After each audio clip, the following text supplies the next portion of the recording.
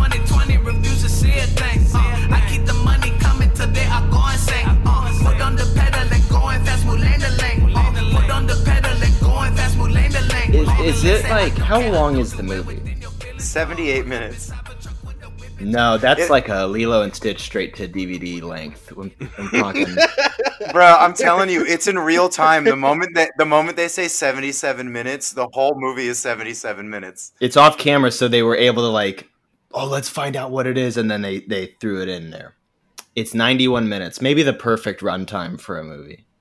Yeah, like just what you need for a comedy to be in and out, not like Anchorman being 2.5 hours long. That's sort of when you have a comedy director being given serious, like, oh, that's a comedy director being told they're a genius. Yeah, that's also like, it was far enough along that everyone knows they're a genius. At least these people stayed humble. Sure, because I want to talk about this guy whose name I don't know how to pronounce, but the director of this movie is Dean Parisot, whose filmography is buck wild. Yo, guys, so I looked up the writers, Ed Solomon and Chris Matheson. Their filmographies are wild. I was writing a timeline of everything they did between each Bill and Ted movie, and insane. Okay, let's talk about this. First of all, guys, welcome to the inaugural episode of Development Hell. I'm Kyle Anderson. Welcome to hell. Welcome to hell. We can call our fans demons. Yes.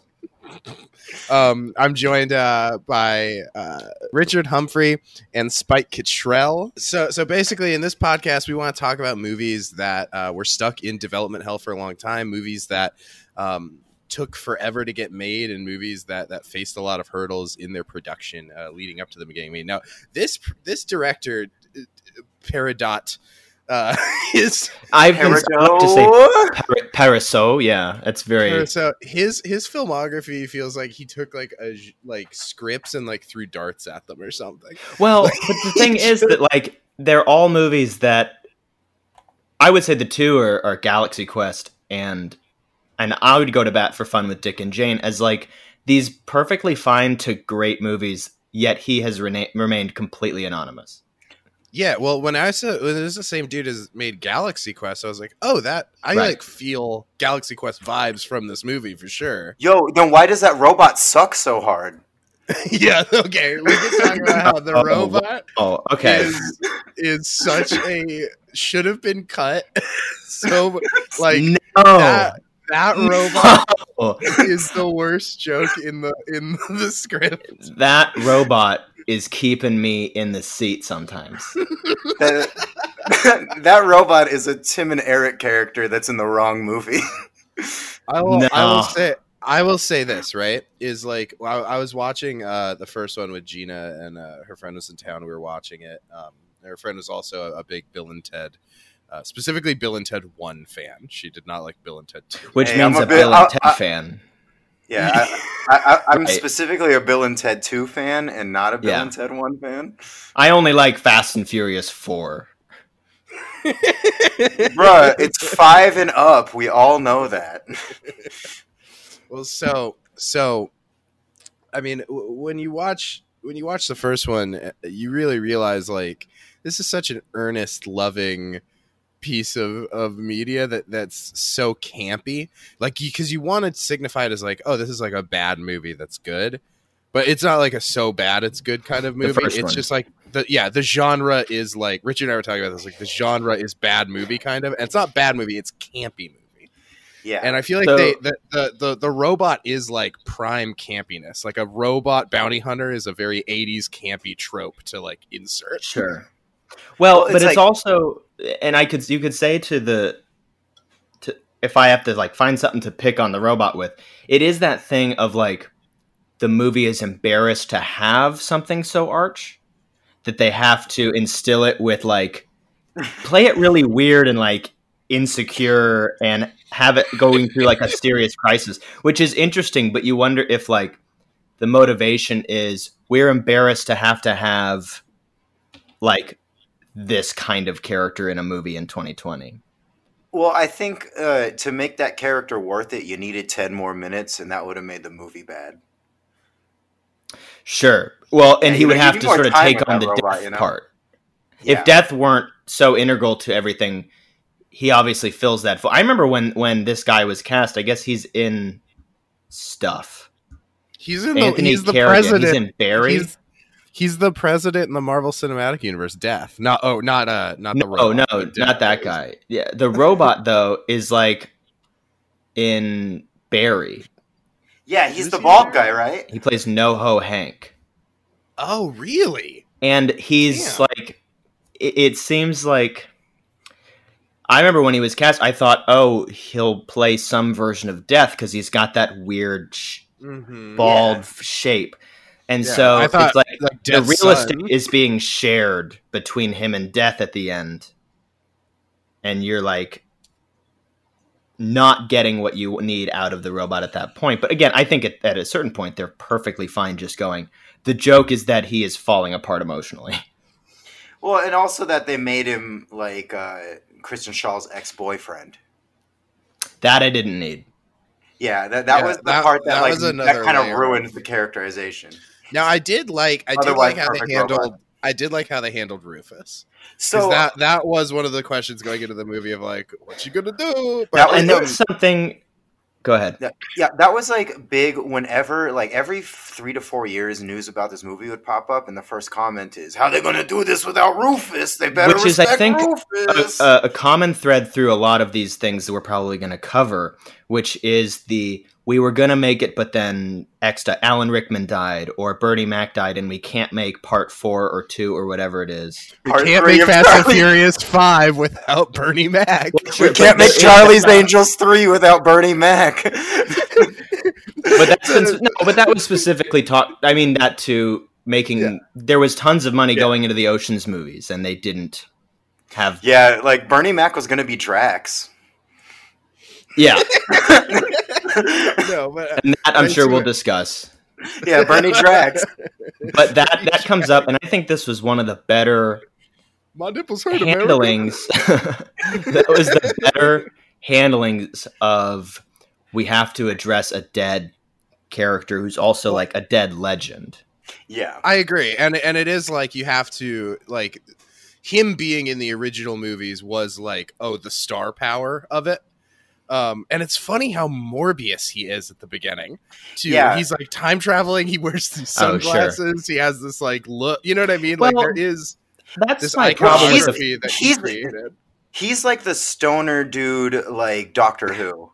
Mm-hmm. Like the other stoners, you know, like he has a phone booth. He's like a homeless Doctor Who. Well, that's what the series is. Yeah. It's basically It's and it's also a series that kickstarted the stoner guy like genre itself, and is the only good movie out of that whole genre.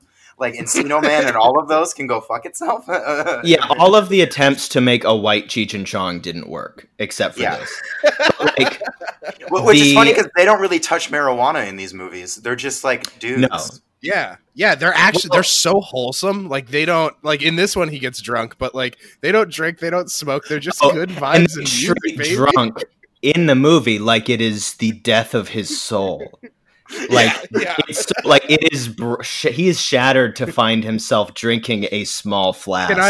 Can I say that was maybe one of my favorite scenes was douchebag 50-year-old Ted and like our timeline Ted like getting into a fight.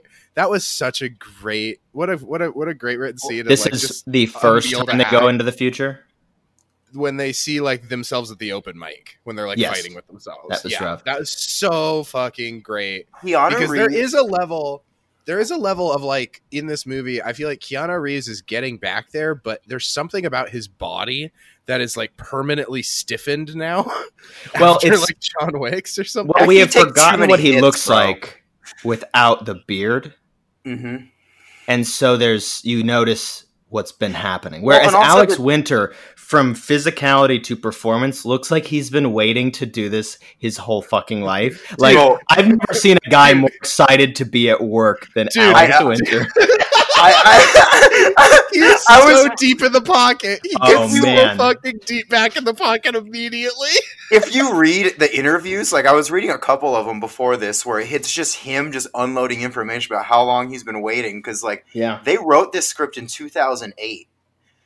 Yeah, and so like, we should talk to that production, because we can't just talk to the movies themselves. We'll get to that, but we should talk to the development hell that Bill and Ted Face the Music went through, which according to you and me, I think was like 2005, 2008, around when they were talking about it. So it was that interview that where basically Keanu was like, yeah, I would do it again. But that is the most uninteresting that's not that you see come out every day, which is, Josh Brolin's willing to be in an X-Men movie. Yeah, he wants to go to work and go to work. Well, actually, the real story I found out is it comes down to 4 people, which is Ed Solomon, Chris Matheson, Alex Winter, and Keanu Reeves. Like, obviously, we know who Alex Winter and Keanu Reeves are, but Ed Solomon and Chris Matheson wrote every single Bill and Ted movie. Right. And they all had dinner at Alex Winter's house, and like it was basically Alex Winter being like trying to parent trap everyone together. God, what a chill dinner. Can you imagine a better vibes dinner than the writers of Bill and Ted and Keanu and Alex? Like, and just vibing over barbecue. And that's when Chris... So still Winter is probably like, no, I can do it. Like, watch. Whoa. See, I can still do it. I feel like, whoa. See, like... This corn is delectable, dude. Guys, like, this steak is totally non-heinous. And then I love that they preserved the thesaurus nature of it. And that the kids spoke that way, too. And I love that their kids, their daughters are named opposite. Like, Billy and Teddy belong to the different parents, and it just speaks to how much they love each other. Yes. Oh, it's great. This is my favorite, like, kind of movie, which is movies about friends that you are never worried they will fight. Yeah. Like, going into Bill and Ted or Cheech and Chong or any of these movies that like, or like a Jay and Silent Bob thing, even, where I know that the conflict of this will never be internal between these two. Oh, true. Yeah, well, that's what was so great about Ted getting mad at Ted, was Ted could be mad at himself, but Bill and Ted have to be on the same page at all times. Well, I love that. Yeah. Like, even evil, they're on the same page. I love Ted being like, all right, so listen, future years are going to come back, and they're going to say, go through time and look for a place where you've been happier, but don't do it. But actually do it. But don't do it because you're supposed to do it. Yes. But you know what? Maybe you should do it. And that just explains the plot to every single one of those movies. No, it's similar to Looper with the straws thing, where there's just that line with Bruce Willis of like, this movie makes sense, but we're not going to sit down and talk to you about it. Like, we just unless it's Kid Cudi. Which is they have Kid Cudi. Yeah. Now, my only tweak would be, I love that it's Kid Cudi just because of like the randomness of it being Kid Cudi is very funny. But if it was Eddie Van Halen, they could have actually had that tie in from the first movie of having Van Halen join Wild Stallions. Yeah. I think Eddie Van Halen was originally supposed to play Rufus. Really? I think George Carlin was a last minute thing for Rufus. Eddie Van Halen sounds like a dude that's like, give me a lot of money. And George Carlin's like, Eddie Van Halen is still alive, so he would be in this movie. Yeah. But obviously, but they so what I was reading was from the time they were actually Ed and Chris pitched them the script at the dinner, and Keanu and Alex liked it. And then they were like, all right, it's going to take a while to get financing, so we're going to do movies in the meantime. And that's when the John Wick franchise happened. And then they felt like they were getting further from the finish line of Bill and Ted's. At least Alex Winter was like scratching his neck and wondering what he's going to do. Well, because you have to wonder, like this guy just revitalized like original IP action movies with John Wick, right? Like he made those viable again because it was such a fucking smash hit. And you have like the machine behind him has to be like ready to push him as an action star. You know what I mean? Like they can't wanting to. But he hasn't revitalized that. Like what non-John Wick movie has come out of John Wick. Sure. But I'm saying at the time you probably think like, oh, this is so good. They're developing other movies that maybe didn't. Sure. Maybe The Courier wasn't Well, he almost wasn't John Wick though, because like John Wick was made because those dudes were the choreographers from The Matrix, and he said he would do it. And sure, because he's a real like, my friends need me, so I'm going to go shoot this movie kind of guy, like, which I think is what made. I texted you guys a very confusing text about my theory on what pushed this movie across, and I don't think it's that, because it's technically a sequel to a movie that bombed, that no one liked. No one was really clamoring for this, and nobody of those 4 people you named were anything until maybe John Wick reminded us of Keanu Reeves. But Keanu Reeves is not, it's generally accepted at this point that he is not a fantastic actor. He's got an impenetrable brand, though. That's what it did. No, and what the brand is not understanding what's going on. Yeah. Well, yeah, and it always has. He can play a fucking idiot who is trying to find out what's going on, or a guy who knows so much about what's going on, he doesn't have to talk about it. Whereas John Wick, he's like, just play it like you know everything. And he's like, I don't have to say anything or do a face. And they're like, no. And he's like, oh, great. And that's Neo, and that's Speed. They're like, you're on a bus. You don't have time to have thoughts. And that's John Wick, where he's like, the whole joke of John Wick is that nothing has to get said because it's all prose. Everyone gets it. Right. But that just comes from Keanu's silence. Yeah. If he spoke up about the coins, we'd be like, this guy does not understand the coins. Yeah, like if John Wick was spend the coins was like it started with like, and so you wonder how I got here. Let's start from the beginning. No, yeah, he's just like a fragile, simple guy that you buy that he would lose his fucking mind if his dog died. Yeah, John Wick, like, watching him do action is like watching a master at work where he doesn't want to talk. It's like watching my grandpa build a cabinet where it's like, he doesn't want to talk. You're just going to fucking build it and it's going to be good. There's so much power in the silence of the craftsmanship. If grandpa never stops and goes, look how cool what I'm doing is, he has to move on to the next thing. Yeah, he's like, I'm going to die Keanu, tomorrow. Again, the second you stop, like Keanu Reeves, we talked about this, and I need answers, Richard, about something. But Keanu Reeves will make a movie every 9 or 10 years that's like groundbreaking, and then we will forget he's a bad actor and ask him to play some guy coaching a little league team. Hey, Hardball is the ghetto masterpiece, all right? So, now, you mean the world to me, children. Hardball's fantastic, and he sings "I Love It When You Call Me Big Papa." Because they took the boys' headphones. But I think that the movies that and we're getting to, I think, John Wick, which is the big thing that pushed this movie across. But his big monumental action movies were Point Break, and then Speed, and then The Matrix, and then John Wick. But Richard has posited that between those last two was The Man from Tai Chi, which The Man of Tai Chi is a movie most directed, copies, yo. I think most copies of The Man from Tai Chi have melted into red boxes across the nation because nobody pulled them out. Permanently melted to the bottom. All right. If you got Man from Tai Chi, it would catch on fire and then just spit out St. Vincent or something. It would be like, right, so you didn't mean this. I had a pitch for something in development hell, the podcast canon, where it's like movies either ascend out or they get banished to the Shadow Realm, and that's definitely a Shadow Realm movie. Something that could have been a big deal had it been handled right. Yeah, but exactly. You claimed this was a game changer. It did change, like, production-wise. I was telling Kyle about it. So it was the first, like, movie, and Keanu was trying to push the technology of what's called, like, an iris, where the camera is put on a bot and dolly and can move through the fight scene while the actors are, like, punching, and it's actually the standard for action scenes now.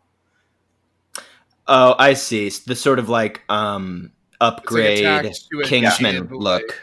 Yes, the like DSLR on a crane thing that you see in all like fighting scenes now and behind the scenes stuff. That started with Man of Tai Chi.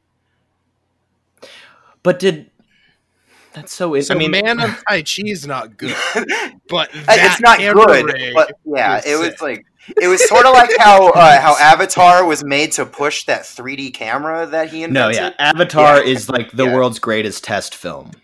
Yeah, it's a really good Vimeo staff where at pick. The end of it, he was like, "I know how to make Avatar," and they're like, "Great," and he's like, I got to make the other 4 now. So yeah, see, like Avatar is like rolling a natural 20, and Man of Tai Chi is rolling a natural 1, trying to do the same type of action. You know, I love that. Where you're gonna need a lot of like leniency from a dungeon master just to make anything happen with this thing. Well, he also made like a direct sequel that's completely in Chinese because that movie was not funded by any American except for Keanu Reeves. And this is the Keanu Reeves thing of like John Wick. It's not like he got any post John Wick acting roles that are interesting. He was in Knock Knock.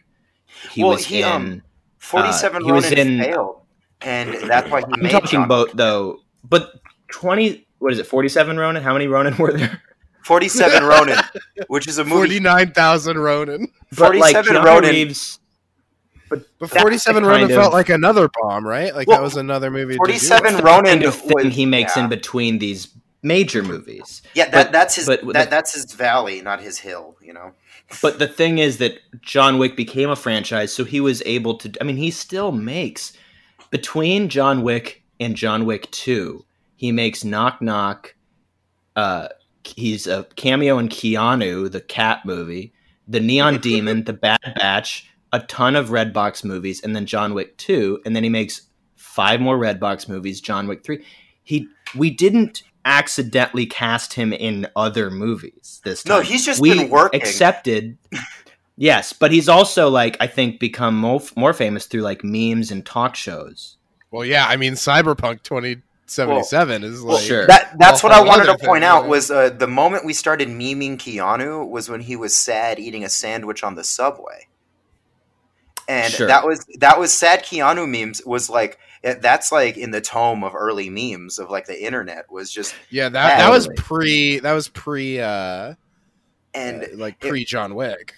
And it was just sort of this thing where he had like a 1-bedroom apartment in New York and would like ride the subway, and then someone posted about like his dead mother and sister when really that's not why he was sad. He was just eating a sandwich. And so he was like, guess I got to make some fun shit again. Yeah, but it's tough to eat a sandwich on a park bench psyched. And not look sad, you know? Yeah, especially when you have the emotional range of Keanu Reeves. Right. Well, this is the thing where he plays like idiots and robots and computer programs really well. Well, here's my thing. You have Humphrey Bogart with like frankly, my dear, I don't give a damn, and then you have like whoa. As like when they die, that's what that's what you can put on their graves. Right. Well, and he has famously said, I think this was like between the first 2 movies. He said, "When I die, my tombstone will say, here lies Keanu Reeves. He played Ted." So like this was his problem before The Matrix or before Speed. Ted is the closest character to who he actually is as a person, in my opinion. And that's why he loves it so much, you know? And it's like, that's why it's so different from every from the simplicity of life, not the idiocy. Yeah, he heightens it, obviously, because he thinks that's himself being funny, and that's probably who he is at dinner parties. Sure. Well, and that, I think, is what pushed this movie across, is that the first 2 movies were not released internationally. No. Which was another reason so interesting to me that because they're so American. Well, it was released in 93, and it was like you weren't really releasing comedies internationally until about like 96. Like after Waterworld, still they figured it out. Yeah, they still don't really make that much money. They just like if a comedy does well here, they remake it overseas, like a rom-com or something. Do you guys want to know how I watched the second Bill and Ted's? It was a dinner and a movie like Domino's package, and they had a 3-movie selection of Mr. Mom, Bill and Ted's Bogus Journey, or All Dogs Go to Heaven Too. Truly some of the finest cinema that any pizza restaurant has ever like procured. And so I chose curated by Journey, and like that's how I fell in love with that movie first, and then watched the first one. If our movie selection is any indication of our pizza quality, you are in for. All dogs go to heaven too, man. I liked when the fast food places would try to get in like on the media game. Do you remember the Burger King? Do you remember the Burger King video games? Yeah, Sneak King. King, baby. I was globally ranked. That's because there were 4 of you. Yeah. Do you guys remember when McDonald's sold straight up VHSs of cartoons? No. And they were okay. So those are fucking amazing. They're so bad, but my little brother was obsessed with them, so I used to watch them all the time when I was a kid. It was the creative team behind Rugrats. Classic yeah. It was all of those, that whole crew. And they basically had like issues, I guess, like some kind of like contract dispute with Nickelodeon at the time. And so they were like looking for something else to do. And basically that's why like the entire team was available. And they made these 5 episodes and they were supposed to make 5 more, but then their shit with Nickelodeon got settled. And they were like, yeah, no, we're going to go make like more Rugrats. We're going to make a Rugrats movie, I think was the deal. But they made so much fucking money off of that McDonald's deal. I have all of them still. That's like we need to look into, but very, very fun. Yeah, it was some real sweaty Grimace cultural appropriation where they go to Grimace Island and they're all like tribal Africans. Yeah, dude, it looks like a very racist cartoon that wouldn't be on HBO Max. I think they have like bones going through the noses of the Grimaces and stuff, and they don't even have like noses, it is and it's bad. They get on a boat and they land on the island, and you just see a tribe of Grimaces come out. Ronald McDonald like colonizes them, like teaches them like to not be savages. It's a great Bill and Ted. So Chris Matheson and Ed Solomon, guys, the writers of Bill and Ted. And now, and Ed Solomon, to get to the final point of what this movie across the finish line. Do you know who helped out Ed Solomon? And Kyle is going to get mad. Oh, is it the fact that he wrote both Now You See Me movies? No, but... God damn it! No, not that. I didn't know that. Now You See Me too, bitch! Written, same writers, baby. Same writers. I remember. I can't believe that movie got a second movie. Now You See Me is such a steaming pile of. I remember being in hot cum left in a box on the road. Kyle, I remember you. I was like riding with a lot of our friends, and you were late because you got out of Now You See Me, and you showed up, and you were very upset. And it only made me. This should be a good preface for us starting the show. I have a problem hating any movie.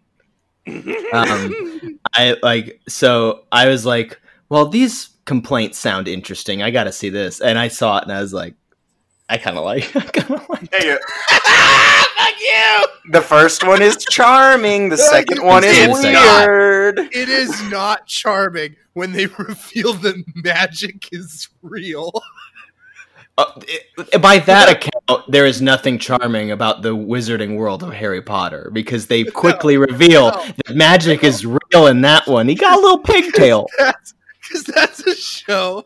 That's a movie about wizards. This is about magicians. Yeah, magicians. It's just about magic.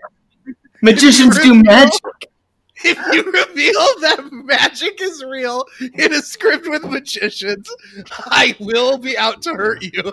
Any person who does this, script to reveal that magic is real. If you reveal that magic is real about, like, in The Tax Collector, then that is when you need to draw the line. Or in Training Day. If halfway through Training Day they reveal that magic is real, that's a problem. If halfway through the magic movie... That's Bright. That's Bright.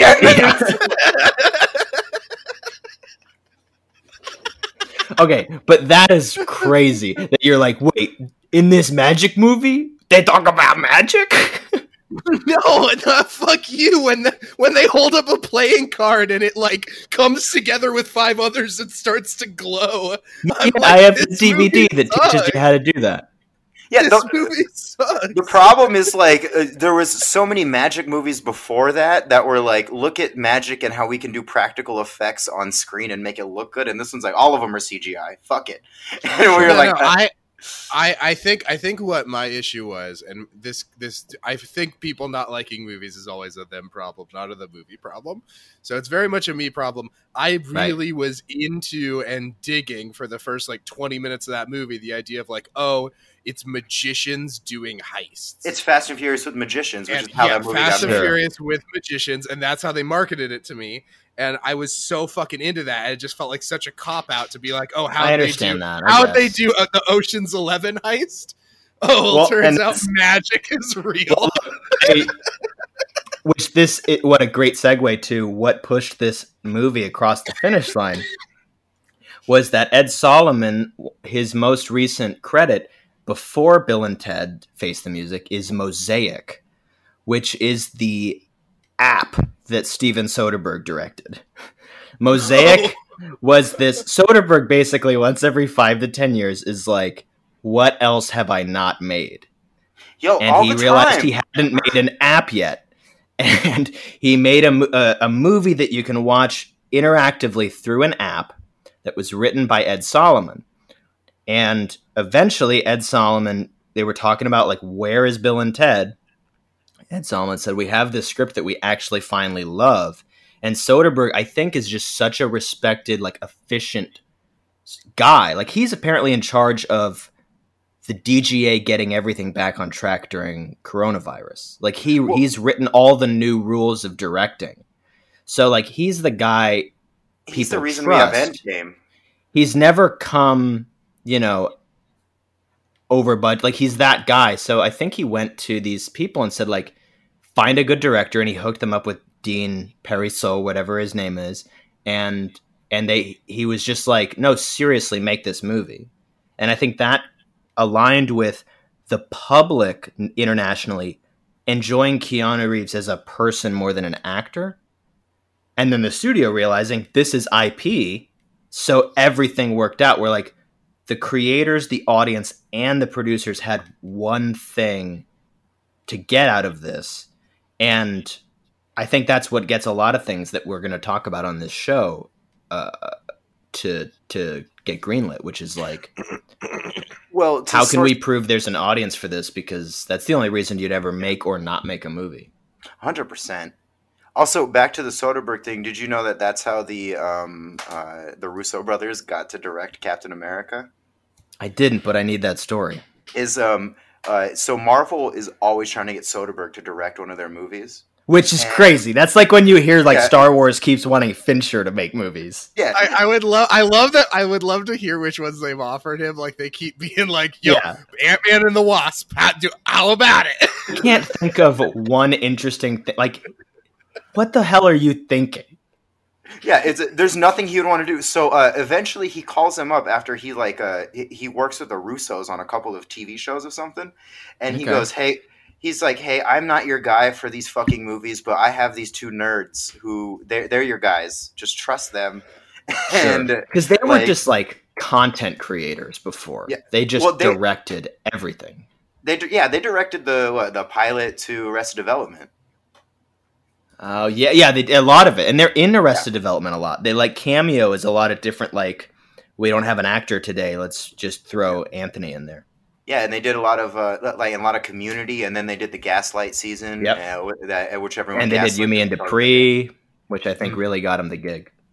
Yeah, that's true. That's probably the one. When I see Yumi and Dupree, I'm like, they can do Cap. When he falls through the ceiling onto the boardroom table, they're like, well, they can do stunts too. That was basically previs for Cap crashing. Yeah, they're like, whoa, he can do this all day. Yeah. No, totally. He can do this all day. So Owen Wilson wrote Yumi and Dupree. So Bill and Ted face the no, you guys got me on this. I gotta tell a story about how. No, I'm kidding. But the band Steely Dan. Wilson secret wrote Yumi and Dupree. No, he did, and then Wilson doesn't even want that story told. No, how much wine did he drink to write Yumi and Dupree? Just with a box of wine and a MacBook. So he stole the line Yumi and Dupree from a Steely Dan song, and they wrote him a letter saying "fuck you" for doing that. And then he tried to. Well, they're both wrong in that situation. And then he tried to kill himself, and they wrote another letter saying he couldn't even do that right. Now I don't want to. Whoa! Steely Dan tried to rub Owen Wilson's attempt at suicide in his face. Yeah, dog. Over Yumi and Dupree. Yeah, fuck Steely Dan. Fuck Steely Dan. So Keanu Reeves. Let's run through the cast. This podcast is development hell for sure. A lot of the cast comes in pairs, kind of. So you have Keanu Reeves and Alex Winter. They come in who are like both pretty still dialed right in. Alex Winter especially. Alex Winter is crushing this to the degree where you're like, man, if this is how every actor returned to their role, all these movie remakes would be like at least good. Well, you see that in a lot of these movies where you can tell that an out of work actor is desperate to have their 80s thing come back. And then sometimes you get Harrison Ford who's like, well, that's just where the money is, so I guess I'll do my thing for a couple months. Right. No, but I do think there's something. Well, yeah, Alex Winter is Johnny Drama from Entourage. At this point, just reliving that whole victory. Sure. Yeah. There's something so like light and smiley and like he's just more flexible when Keanu was younger, and there's just something about his facial expressions that he's got this like permanent stoicism now. It's that his spine doesn't move. You know, it's that spine. Yeah, there's a stiffness to it now, where they were so defined by this thing, like the kind of bent back, like whoa, which Alex Winter can still do.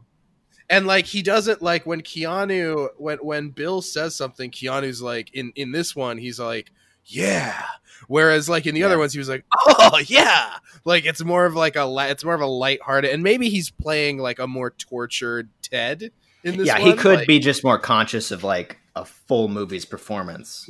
Now also this is a really small thing, and I wonder if they did this intentionally. It feels like it, but when he's in the towards the beginning of the movie, when Ted is like about to quit and he's in his garage and he's like, I'm going to sell my guitar for $6,400. He's like, so you're done? And he's like, I think I am. Is that a fucking John, like a subtle John really Wick? Hit me hard. I really loved that. I think that that's a necessary thing for this movie because you can't do complete nonsense 3 movies in a row, especially with how old these guys are. Mm-hmm. That you need, before the adventure starts, for there to be like a sudden piece of emotion for these two. Well, they gotta face the music in every sense of the word, you know? Right. Sure, it makes you want the band to stay together. It makes you care, it recontextualizes the band as something that's like in question, which it never was in the first two. Mm-hmm. You know? Yeah. Well, I mean, the first one, it is such a great plot device of like, oh, he's going to get sent to military school, and then Bill and Ted won't get to be friends. Right. You know what I mean? Which is such a great thing that I feel like in the second movie, there's nothing that's like, oh, it might rip Bill and Ted apart. You know what I mean? Like the only thing in this movie, Bill and Ted, you know? In this movie, you see like, oh, Bill and Ted can stay together, but they still won't be happy. But it's still other people in their lives. Totally. You know what I mean? Yeah. That's which is kind of the it's almost weird because it's showing up 12 years late to the thing that Superbad does so well, which is as cool as movie friends are, the movie has to stop eventually, and you have to become an actual person. Yeah. Which is what's so disarming about Superbad's last 30 minutes, where they are no, I'm in a lot of pain because my friend won't be my friend next summer. And like this movie has that scene, but then once they go on the mission, they never recall that, like, I feel like it never comes up again that Ted almost left the band. They like are presented with this wall of CGI guitars, and they're like, I guess it's the band. I guess it's like a third movie, so let's just do it. Yeah. I guess he kind of has to just. They said 77 minutes. This is gonna be a tight 90. Let's just hustle out. Well, I think it just became that like the wives left him, and they realized that if they care about something more than themselves, like their kids or their wife, that maybe even I have to be in the band still. Oh, like arm twisted, leg pulled, I'll still be in the band. Sure. Who are two actresses who are doing a lot with a little. Like they're doing very good stuff with very little, and for a series that has never prioritized. Yeah, non-Bill and Ted characters. Yeah. Also, not the original actresses, and they've been given more to do than they ever have been in the whole series. And it's not even a lot. Which is to run into a phone booth a couple times. Yeah. In the second, were they the same actresses? I believe so. I don't think so. Erin Hayes definitely just showed up, didn't she? Yeah, Jayma Mays and Erin Hayes are both different people entirely than the original ones. Because Jayma Mays isn't even British. The original Lies. The original brunette actress is one of the most gorgeous 80s actresses I've ever seen. She's enchanting on screen. Which typically means they now look like an I Am Legend zombie. Or Edna Mode. Yeah. Those are the two. Spike, that caught me so off guard.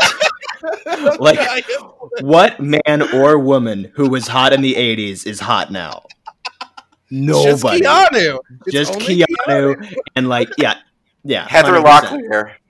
Yeah. Oh.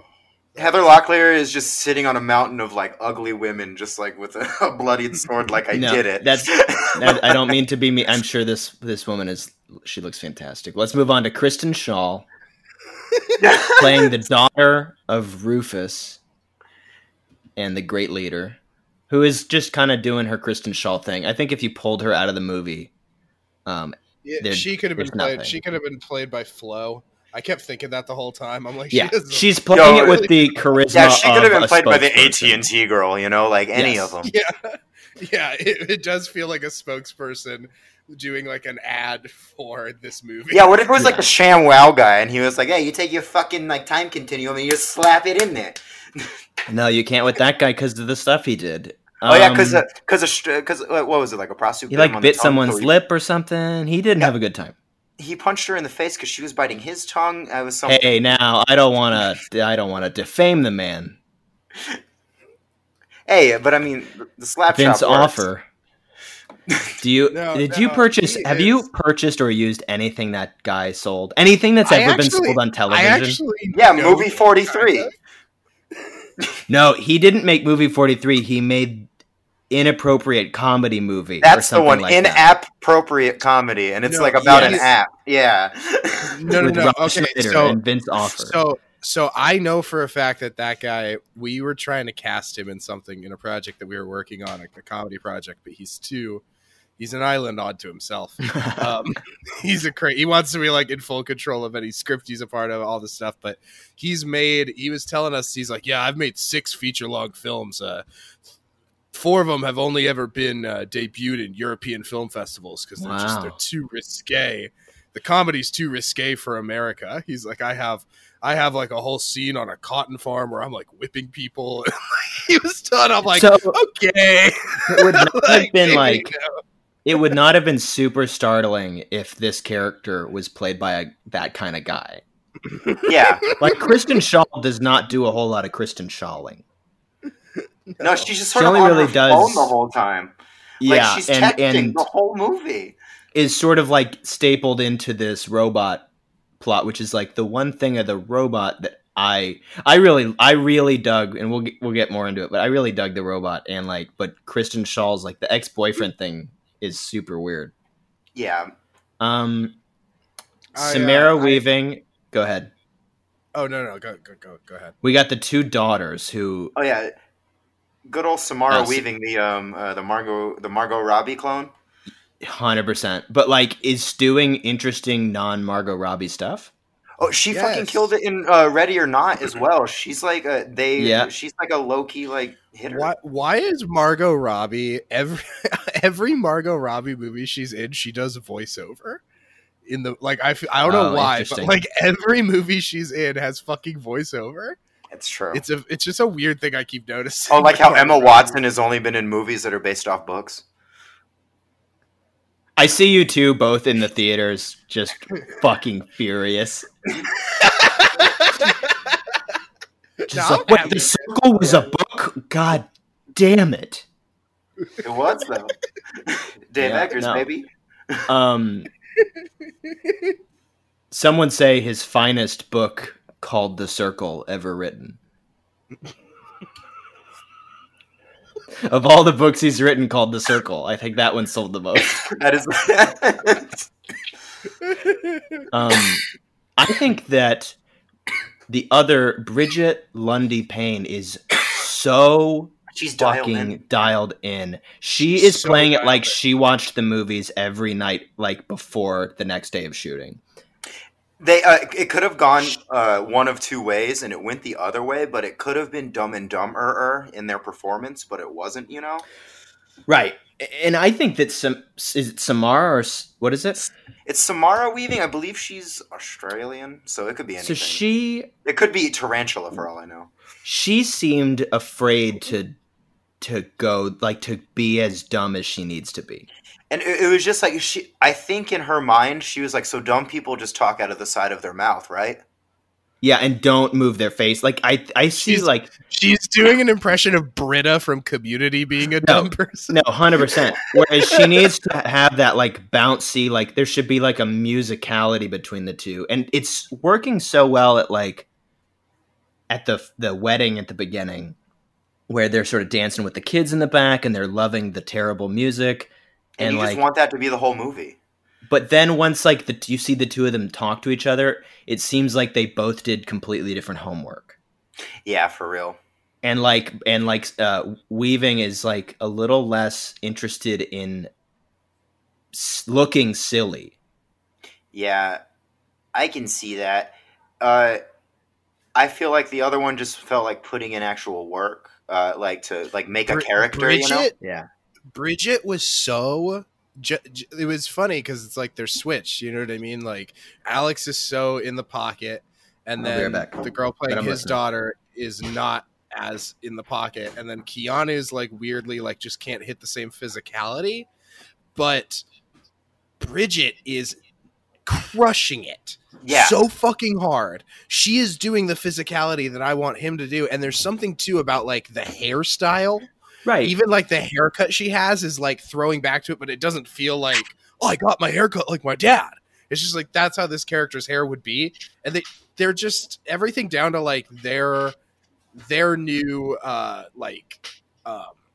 wardrobe feels like iconic to them. You know what I mean? And not like throwbacky to their dads. Like, I don't know. I really love Bridget Lundy Payne. I haven't seen her in anything else. She was fucking fantastic. She is also promote her to star. Yeah, you know. What is she? Love her. Promote her to star. You know, put her in the next Marvel movie or something. Well, that is what I'm hearing about. Because, you know, whenever they do these, like, we made a sequel for the first time in 20 years, so now let's start talking about the next one. Because, like, we don't want to go through development hell again. They're talking about what would a fourth one be, and it would be like they're like kind of to their credit, we have nothing left to say with the guys. It would have to be the daughters, which could be fine.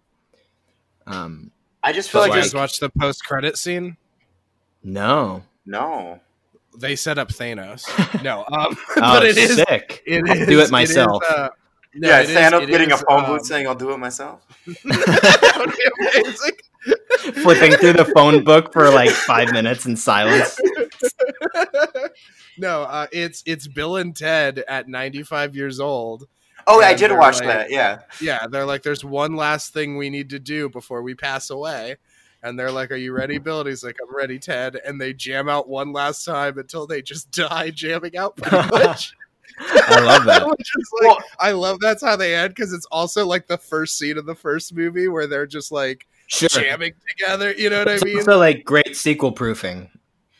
Of like, it's like in a very Scorsese way. Like, let's see how this person dies. They united the universe in all infinite timelines. What other story is there to tell in this world? Yeah, no, it's totally. But I would love to watch those daughters go through more shit. If put them on a Samara Hulu Weaving original, could dial in. Yeah, put them on a Hulu original TV show and make it put them in high school. You know, like I'll watch it.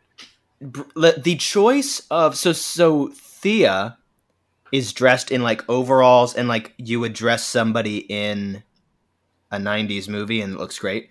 The choice to put Billy in a rash guard and shorts with tights under it is a fucking master. Oh, you mean how she looks like movie. She looks like a Mondo Burger employee at all times. That's the thing, is that it's like, in a very Bill and Ted way, it isn't even cool. It's just weird. And it's like, it so perfectly crystallizes like who their kid would be. Mm-hmm. You know what I mean? Like, who would, and the way they call them dads, you know? Like, it also, though, has a weird, there is a weird sort of undertone to it where it sort of removes any parental autonomy from the wives, where it's like, there is no hint of these women in these girls.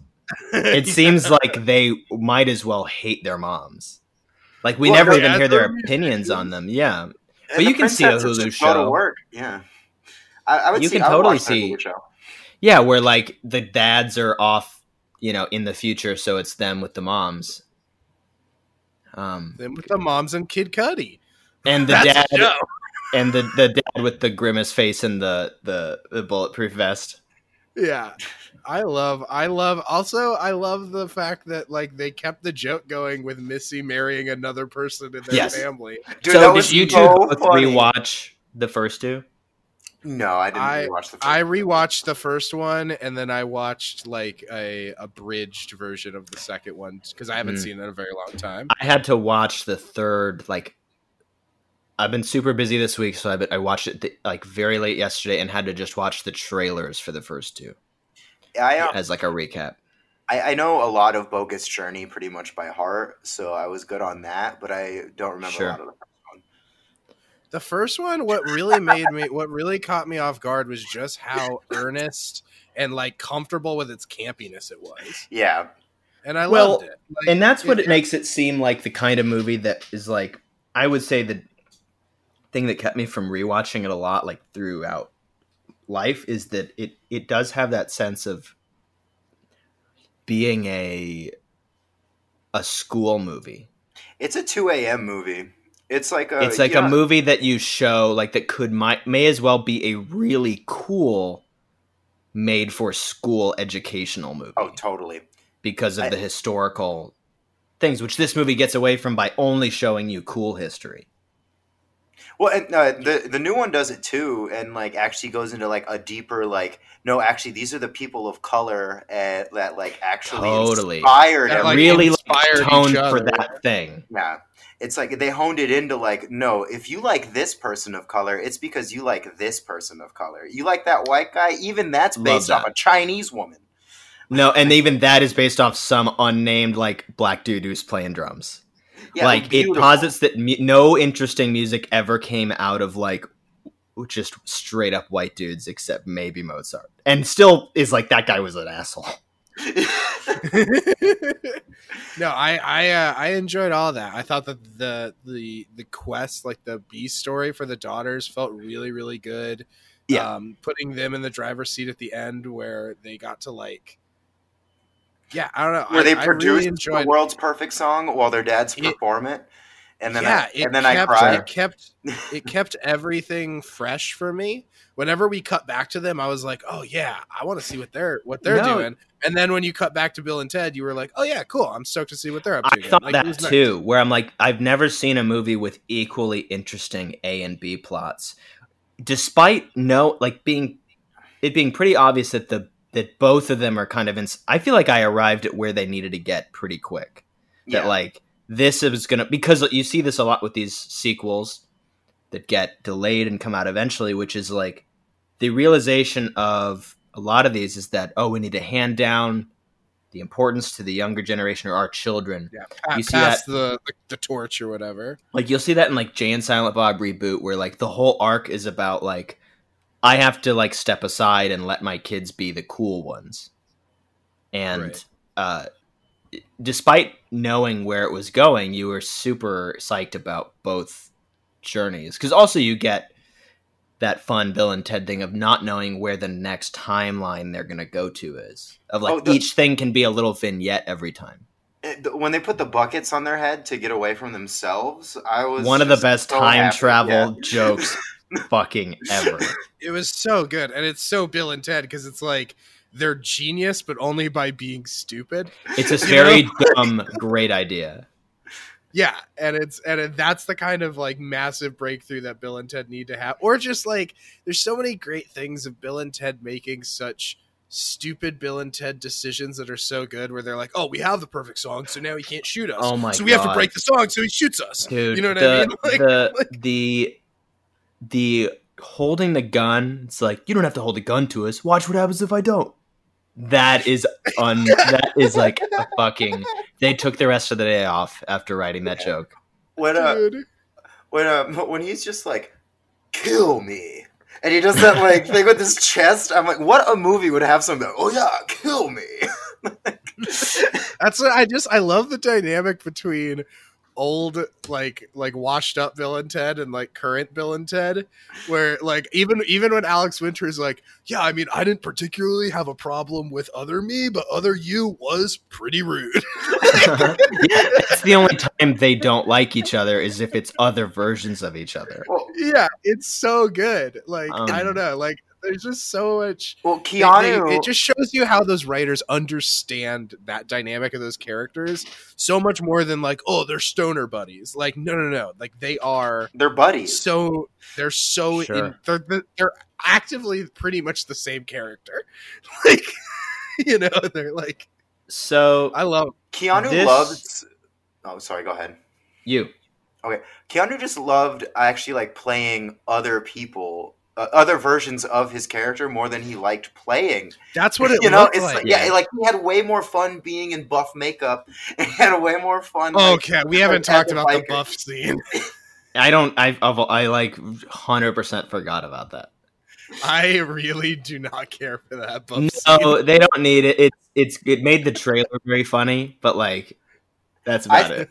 I was hoping that was one of those scenes that was like in the trailer but not in the movie. And I would have been fine, but like them just like cheering and being like, hey, you like our song, and being on a blatant sound stage just feels like that thing was shot last minute too. Like someone was like, hey, it would be funny if we add that. Being like looking like the most expensive shots in the movie. Yeah, it was so weird. Yeah, it's super weird. It seems, I don't know what it's. It didn't rub me. It didn't rub me for being on a soundstage, only because every time they go into those vignettes, it's like one set. Right. You know it's I mean? Little like sketches. They build like one set of 1920s New Orleans. Yeah. So it felt like 4 tables and a fog machine and some lighting. That's all they did for that. Totally. So let's run down the cast before we get to this other thing. Because I'm going to try to instill some sort of development hell type structure to this. Oh yeah, there's 7 layers, of course. But you have William Sadler back as Death doing great work. And like what could have stopped the movie cold had he not been great. And again, back in the pocket. Like right back in the fucking pocket. And another guy who's kind of been waiting for a non-cameo style role. I loved him in the second one. It's just the one line delivery he has that's stuck in my head since the beginning of time was when he's like, "You sank my battleship." Yes, which was in the trailer for the second one, so I remember. Yeah, I love his choice to like play Death as like a vampire, like he's playing. No like one told you had to do that, but I mean, he's doing this sort of Seventh Seal thing. It's a great choice, and again, it feels like another one of those interesting, campy '80s things. You know what I mean? That's just like another great remnant that's in this movie. Oh, and he also had the house of like somebody who got rich who was who grew up in the 80s. Yeah, no, he has like a one-hit wonder house. Yeah. And is seemingly just playing tetherball alone. Like he isn't doing great. Well, he's practicing how to cheat at games is what he's doing. But then he gets visitors and he's like upset about it. Like, no, you are visibly waiting for any of this to happen to you. And then he said he got demoted, but I'm like, how do you demote death? Right, and then he starts just jamming on a 5-string bass to drown out his sorrows. What a perfect role. And then I love that. Oh, that's great. You know, the daughters get to fix that whole situation with their encyclopedic knowledge of music. You know, right? Like, that's what saves that moment. That they love their dad so much that they know who the bassist of their band is enough to get him out of that funk too. Sure, where they show that they are not complete doofuses too, that they aren't, because it's similar to the second one where they win with the board games in that like the victory can't just come from being silly and dumb. It has to be some weird little skill we have already established they have, because we see them in the garage talking about, no, this is Monterey Pop 64 or whatever. I think the issue with Samara Weaving is she's sort of playing that character like a savant. And yeah, but I think that might just be a side effect of her playing it, of her not playing it. That's true. I just mean like she just sort of is playing like, oh, so she's got to be dumb like that, when like Bridget's like, oh no, she can just be smart at one thing. I think this is the exact thing you could describe Keanu and Alex Winter with. Mm-hmm. Like one is playing it like Bill, and another one is playing it empty. Yeah, whereas like there is a difference. It's interesting that it's flipped, but I cannot get over that Bridget performance and how. I mean, I just finished watching the movie before this. She's always hopping around, dude. That is fucking it, dude. In the original movie, Keanu Reeves is always moving. His head, his neck, his shoulders. He's always like readjusting and like taking in new information, like squinting. And like, she's not doing a surfer voice. She's doing she's a dumb voice. Which, like, Bill and Ted created what we all do as dumb voices. It's true. Yeah. Which I think is why Keanu has been made fun of for 40 years, 30 years, which is like, he sounds like a dumb guy. Well, and I'm thinking I'm dumb. Well, yeah. Once they figured out that you have to base all of his movies out of California, they realized... Spike's taking a lap.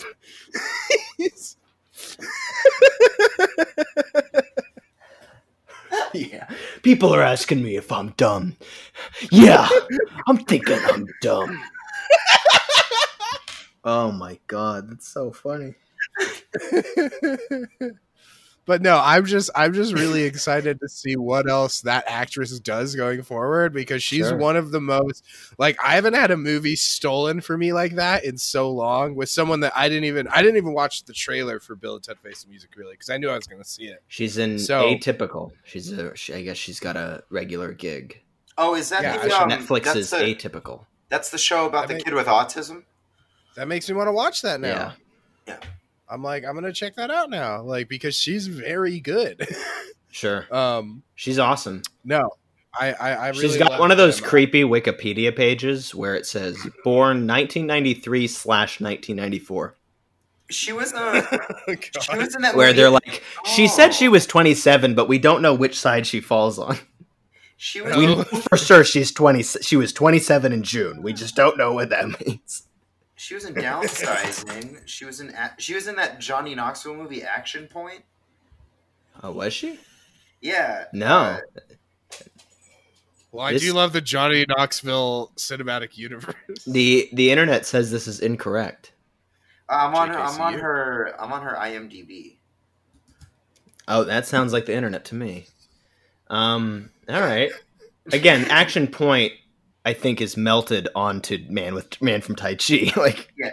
Well, she plays somebody named Annie. I'm sure she edits her own Wikipedia and cuts Action Point out of it. I would too. Anthony Carrigan as Dennis Caleb McCoy, the robot. Oh, why is he billed over the princesses? The robot is fantastic in this movie.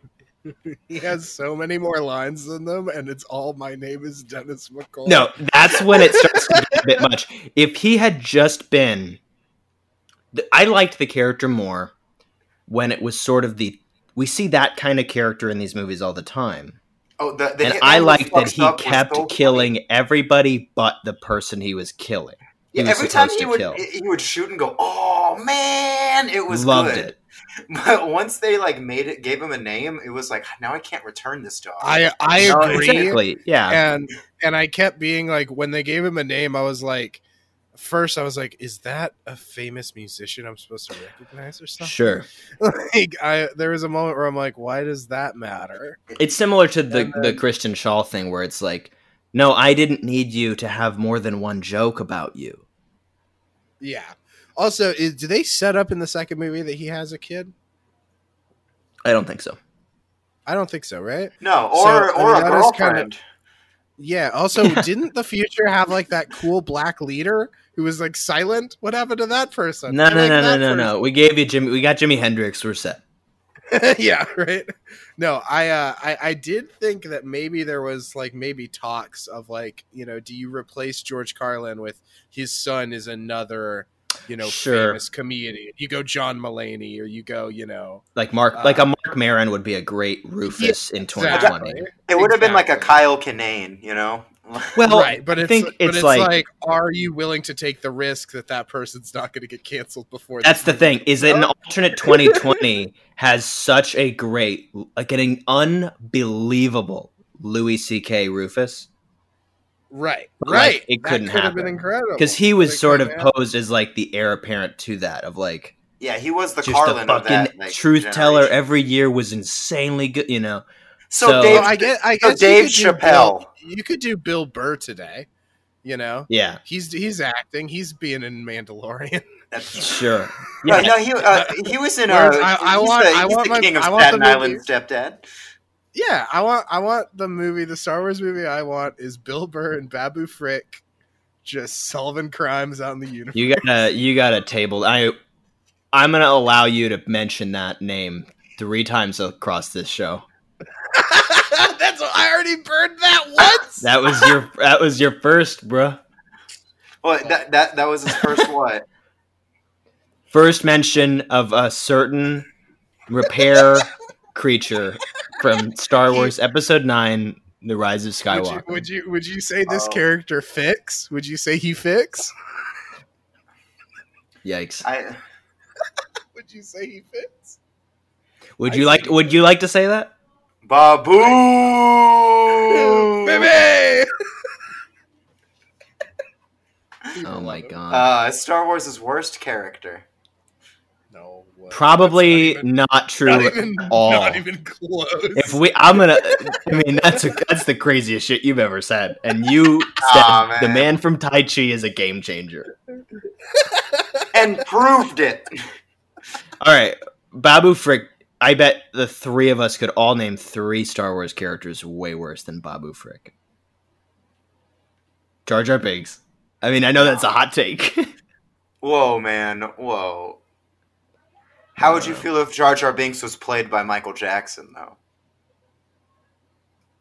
Is this something it's just been in the pocket for a while that you've been waiting to throw at somebody? Well, no, do you not know about this? Yeah, do you know? Yeah, he was. Oh my god! So I was listening to his podcast with Ahmad Best, and he was the guy who played Jar Jar, and he was talking about that they went to a Michael Jackson concert because he's friends with George Lucas, and he's like a big Star Wars fan. And Michael Jackson comes to the room and he says hi nicely to everyone except for Ahmad Best, and just turns away. And Ahmad's like, "What's going on?" And George goes, "Oh, he wanted to play Jar Jar really bad," and I said no. Whoa. Because he told him that it was going to be full CGI, and Michael was like, "But I want to be on screen. I want to be in Star Wars." Yeah, of course. And which I had Michael Jackson talking to George Lucas has to be one of the most hushed conversations. Oh, sure. Just quiet. Yeah, all I'm saying is that the Republic needs to be drained. And can you imagine like him just in that? It's like the third movies as still Jar Jar. But he was trying to convince George Lucas, like, just let me wear the prosthetics and I'll be Jar Jar and we can do a musical number. Like, I'll do a song for the movie. Yeah, remember Captain EO, George? Remember Captain EO? We can do this. And so there is an alternate timeline where Michael Jackson is Jar Jar in live action with. And you know what? Maybe it saves episode 1. You know, who knows? Well, I think that's sort of like, that would just be crazy to cast Michael Jackson and not, I mean, as visually like weird as he turned out to be, it would be a bad choice to cast a movie star, like a mega star like Michael Jackson, and not show him. I mean, but it worked so well with Michael Jackson on that episode of The Simpsons. It works so well. Yeah, like that. Everyone loves that episode, and it wasn't until like what, like The Simpsons wasn't working. Like that bit didn't work, where they like openly for years said it wasn't him.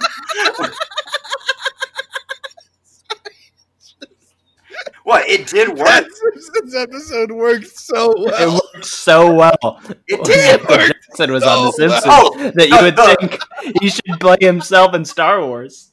No, that hiding him would work because they didn't expose that it was him, and they used a fat guy on that episode, and it wasn't like that he voiced a fat guy, and it worked really well.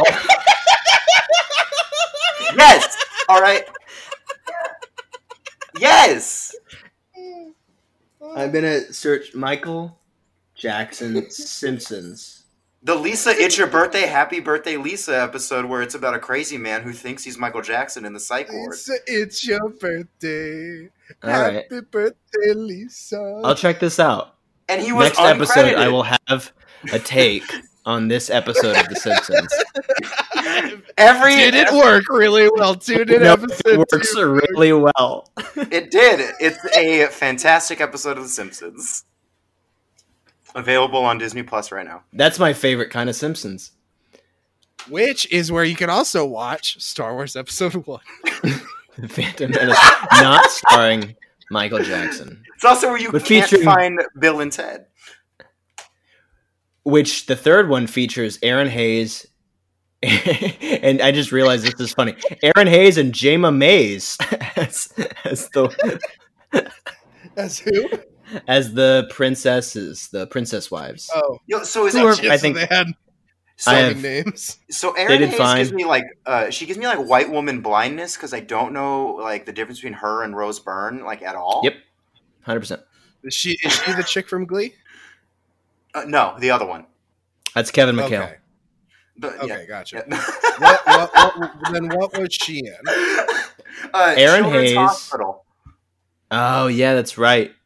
She's that earns a lot of like. That show has earned a lot of otherwise sitcom actors a lot of comedy cred. Yeah. She's also because she's also I think in Medical Police, the sequel. Yep. And isn't she's in Kevin Can Wait? Yes. It's the show where Kevin waits. Yeah. Well, it's the show that explores the concept of can he. And then they kill her off to put Leah But that's Remini the thing, the on title show. kind of gives it away. It does, but it is more exploring the topic of it. But yeah, the title does kind of that's the show where they can wait. Yeah, they kill her off.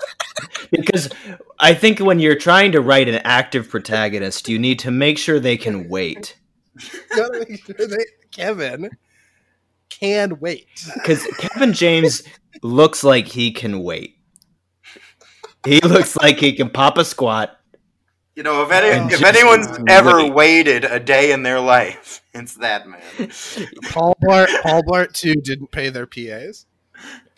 Keep the message alive. All right. I was there. They didn't pay us. Oh, wow. Paul Blart 2. Oh, yeah. You PA'd on a lot of like Vegas shoots. Yeah.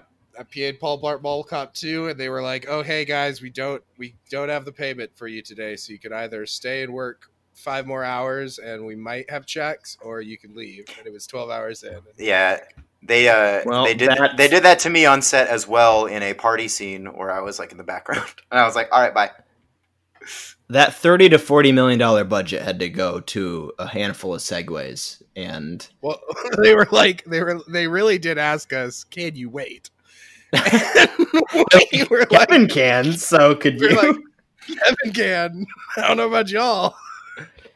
Oh my god. So this is an interesting piece of casting. Beck Bennett, as in like I think the role he's gonna play for the rest of his life. Mm-hmm. The guy in like one scene who's just vaguely intimidating to like your hero. Oh yeah, like just like not the like antagonist in the movie, but like his brother. Like in like yes, like his douchiness is a problem. Because you can feel like he's attainable to be like he's handsome enough to steal the like a girl in a movie, but he's not so handsome that like. The hero can't win her back. It's because he like he's destined to be like a Baxter for 20, 30 years. Yeah, he's got a Baxter. Yeah, he's got a, oh my god, he's got a yacht club face, you know, and like he's always going to be like the enemy at the club face. Yacht club. Yeah, he's hot for SNL. Yeah, and again, he's got this spokes because he was the AT&T talking to the kids guy. Like he's got such a natural spokesperson thing that he'll always come across like false. Mm-hmm. He'll always come across like, this guy's got something against me. You know? Beck Bennett. Bennett. This is what happens when like SNL hires like 2 or 3 people at a time, and then after SNL they have to figure out what they do on their own. Yeah. Where like, does Kyle Mooney and Beck Bennett, do they work without each other? Or like The Lonely Island, like what solo effort has ever worked for these people? Beck Bennett is Launchpad McQuack on the DuckTales show now. Okay, then he's fine. I should shut up.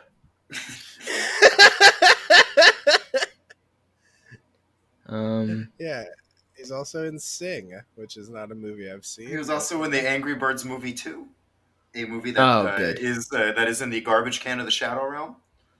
Yes. And the garbage can of the Shadow Realm.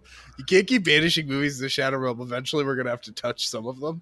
They're going to be like Shadow Realm special episodes. Bonus ep, yeah. Or are we going to talk about Hellboy ever? Hellboy? No. The new Hellboy? The new Hellboy has like, there's 6 minutes of the new Hellboy that is 100% perfect, and the rest is not great.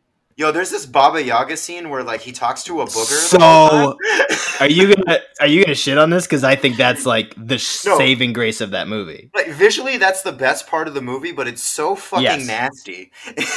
No, that's what like stands out is that it's suddenly a very good horror movie. And it felt like it's where they blew their load, and then the rest of that movie is just stabbing. The whole movie is stabbing. Sure. And wrestling. It doesn't sound bad. It's bad. No, this is a Kyle Anderson movie. There's a professional wrestling match in the beginning. Okay. There's a troll in the middle, and then there's a lot of stabbing at the end. I will say from the trailer, I remember him like snapping off a piece of a monster and stabbing that monster with the piece he snapped off, and I feel like that's kind of what you guys are getting at. It's the perfect crime. Yeah, it's kind of like perfect because his body melts inside of him. Yeah, Kyle, there's no weapon. It's just this guy fell into himself or something. Yeah, it's sort of Kyle like if you were playing Dungeons and Dragons and got to just like still make up every rule at the same time because all right, cool. Now I get to jump on this troll and stab everything. All right, cool. Yeah, just get to do D20 all the time. It's a movie that only explains things to you after the fact. Yeah, because like, at one point he goes with a hunting party to find this troll, and then that hunting party just tries to murder him. Yes, because he's Hellboy. Yeah. He runs into a lot of like Hellboy discrimination. He's in that movie is mostly in hell, right? Boy, you would be surprised it is not. No, it's mostly in the woods and in offices. Mm-hmm. He's fighting. Wait, nothing about the marketing for that movie led me to believe it would be. So from the this is the new Hellboy, right? Yeah, the with the Stranger Things boy. Yeah, okay. From the marketing, from what I saw as a non-Hellboy boy, I'm not a Hellboy boy. You're not into even the first two? I've just never really seen them. I like the look. Okay. Hellboy looks cool. And I've been told by some people that I would probably enjoy the comics because they were really good. But sure, they are. I've just never given it a chance. But from the new movie, I was like, oh, interesting, because the old movies, I've like seen them on TNT or whatever. Like I know what they look like, and they look cool, but they look very. I mix them up with League of Extraordinary Gentlemen. They have that look to me. Well, the mistake those movies make is not leaning into the fact that like Mike Mignola also made like the Disney Atlantis movies, and that aesthetic doesn't bleed through to this movie in a way that could work. Right, and I think the new one is more Mignola than the first two, because the first two are sort of like Del Toro is like, I'm gonna do the creepy creature parts. And what you end up with, like, on the new one is, like, Mignola takes over, so what's horrific is really horrific. Well, Mignola and Del Toro hate each other, though. So, and that was, like, the big issue and why the other one didn't get made. So maybe we do have to talk about that because of sort of the... Like, was there sort of just a fight for my creepiness versus your creepiness? It actually was. Mike Mignola's private about like all the work they do before announcing it, and Del Toro tweeted that they're working on the third one, and everyone got excited. And he was like, "Dude, we haven't even signed papers yet," and was like, "We're not doing this." Okay, you've signed your soul away for 2 movies already. Just make another one. And then he was like, "No," and then they made the David Harbour one that everyone forgot.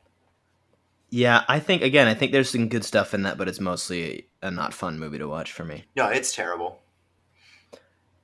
All right, last grab bag of cast, which is the band that they create, which is Jimi Hendrix, Louis Armstrong, Mozart, Ling Lun, who is like the first Chinese musician, and a fictional drummer called Grom. I think that this guy, Jeremiah Kraft, who is playing Louis Armstrong, is so fucking ready to make the Louis Armstrong movie. Like, dude, he's so charming, and like you just can't not smile when he's talking. He is hamming it up to a point where, like you said earlier, like it's like he watched Bill and Ted 1 and was like, oh, here's how earnest Napoleon was playing that Napoleon, and I'm gonna go that big. He played it like a textbook drawing of Louis Armstrong, and it's fucking great. Yeah, no, it's totally like he just is so infectiously like happy. A Bill and Ted movie is like the people that they assimilate into their like band of misfits is like a weird mural at a school, sure, like at a high school. You know, it's like like Socrates and Billy the Kid. You're like, what? Uh-huh. That's kind of like how they're. I don't know. I really liked how they're more cohesive. This time it was really cohesive in like, oh, here's musicians that all inspired each other. We're just going back through these teenage girls are inspired by Jimi Hendrix and he's inspired. You know what I mean? I like that. I felt like that was really... Well, it was also just showed that they have like more musical intelligence and spoke to the fact that they were the producers of the song as opposed to like just the performers like Keanu and Alex Winter are, you know. It's just like, they know how to musically put it all together when they've been when Bill and Ted have proven for so long that they don't know how to put a song together, but they can perform one. No, which is like, that actually is the great secret setup of the ending, which is like, once the dads tell them you're the ones who make the song, we as the audience are like, yeah, these guys are clearly huge music nerds and know that these guys could work well together. Yeah, you're like they could do this. Because that's kind of the secret of all these performances is like you have to do a lot with a little and be super memorable in like 3 lines. You know what I mean? Like Socrates is super memorable in like 2 or 3 little vignettes. Like you have like Abraham Lincoln with that close up in the first one where he's like, "Party on, dudes!" Yes. And it's like so fucking iconic. And I feel like he does a similar thing when like Louis Armstrong hits that like that horn riff to like bring Jimmy back, and he's like, "Oh, it's great." Yeah, no, he liked that jive, didn't he? Oh, like man. the way he like eats that line up, I'm fucking. And loving then it. when like Mozart is like trading fours with Jimi Hendrix, like. Bro, when Louis Armstrong's having fun, I'm having fun. That's what I thought when I was watching. Honestly, though, like in this, Louis Armstrong or Babu Frick, one's got to go. All right. No, they don't. They both get saved at the end of that Babu, movie. Babu they're both out, they're both baby. in the jet. Babu they're is both out. in the jet. He peeks up, and then Louis like comes from the back with. He's like, "Hey, I like this little cat man." I'm counting that as the second time. I did say the name. I specifically did not say the name. All right, fine. I learned my lesson. Understood. The rule has been carved into stone. I'm what they call an enabler. Mixed into all of this group is also Kid Cudi, who's been tasked with being the like, isn't it funny that he's a smart person joke? Yeah. The joke is like, what if Kid Cudi was smart? Which seems rough. Which isn't even smart, but it's like, was an expert on quantum physics. Sure. Because we need something explained here. I do feel like it should be Eddie Van Halen, but I respect that it's not. But it is random. Like, they don't set up Kid Cudi in any way. Well, and Kid Cudi doesn't totally... really do anything for the song that saves the universe either. No, sure. He's not really performing in it. I mean, he hypes them up. I think he serves more as like a tech, because he tells Bill and Ted how to go back into and figure everything out. I think they used him instead of doing the scene that like they would do in like Endgame or something, where they bring out a whiteboard and explain time travel, and they're like, "Hey, it's just cute if we just have him spit it out real quick." Yeah, which is like they ride the line. Like if he had done, I think they do that just enough. Yeah. Well, I think this would it movie have hit harder if it was somebody who was even more ingrained as like if it was Snoop Dogg. You know what I mean? Like, I think that would have been. More... I think that would have been too much and ruined the movie a little bit. Because I don't know anything about Kid Cudi really. Which like I've heard his music, but I don't know about anything about him as a person. That might be what gets them away with it.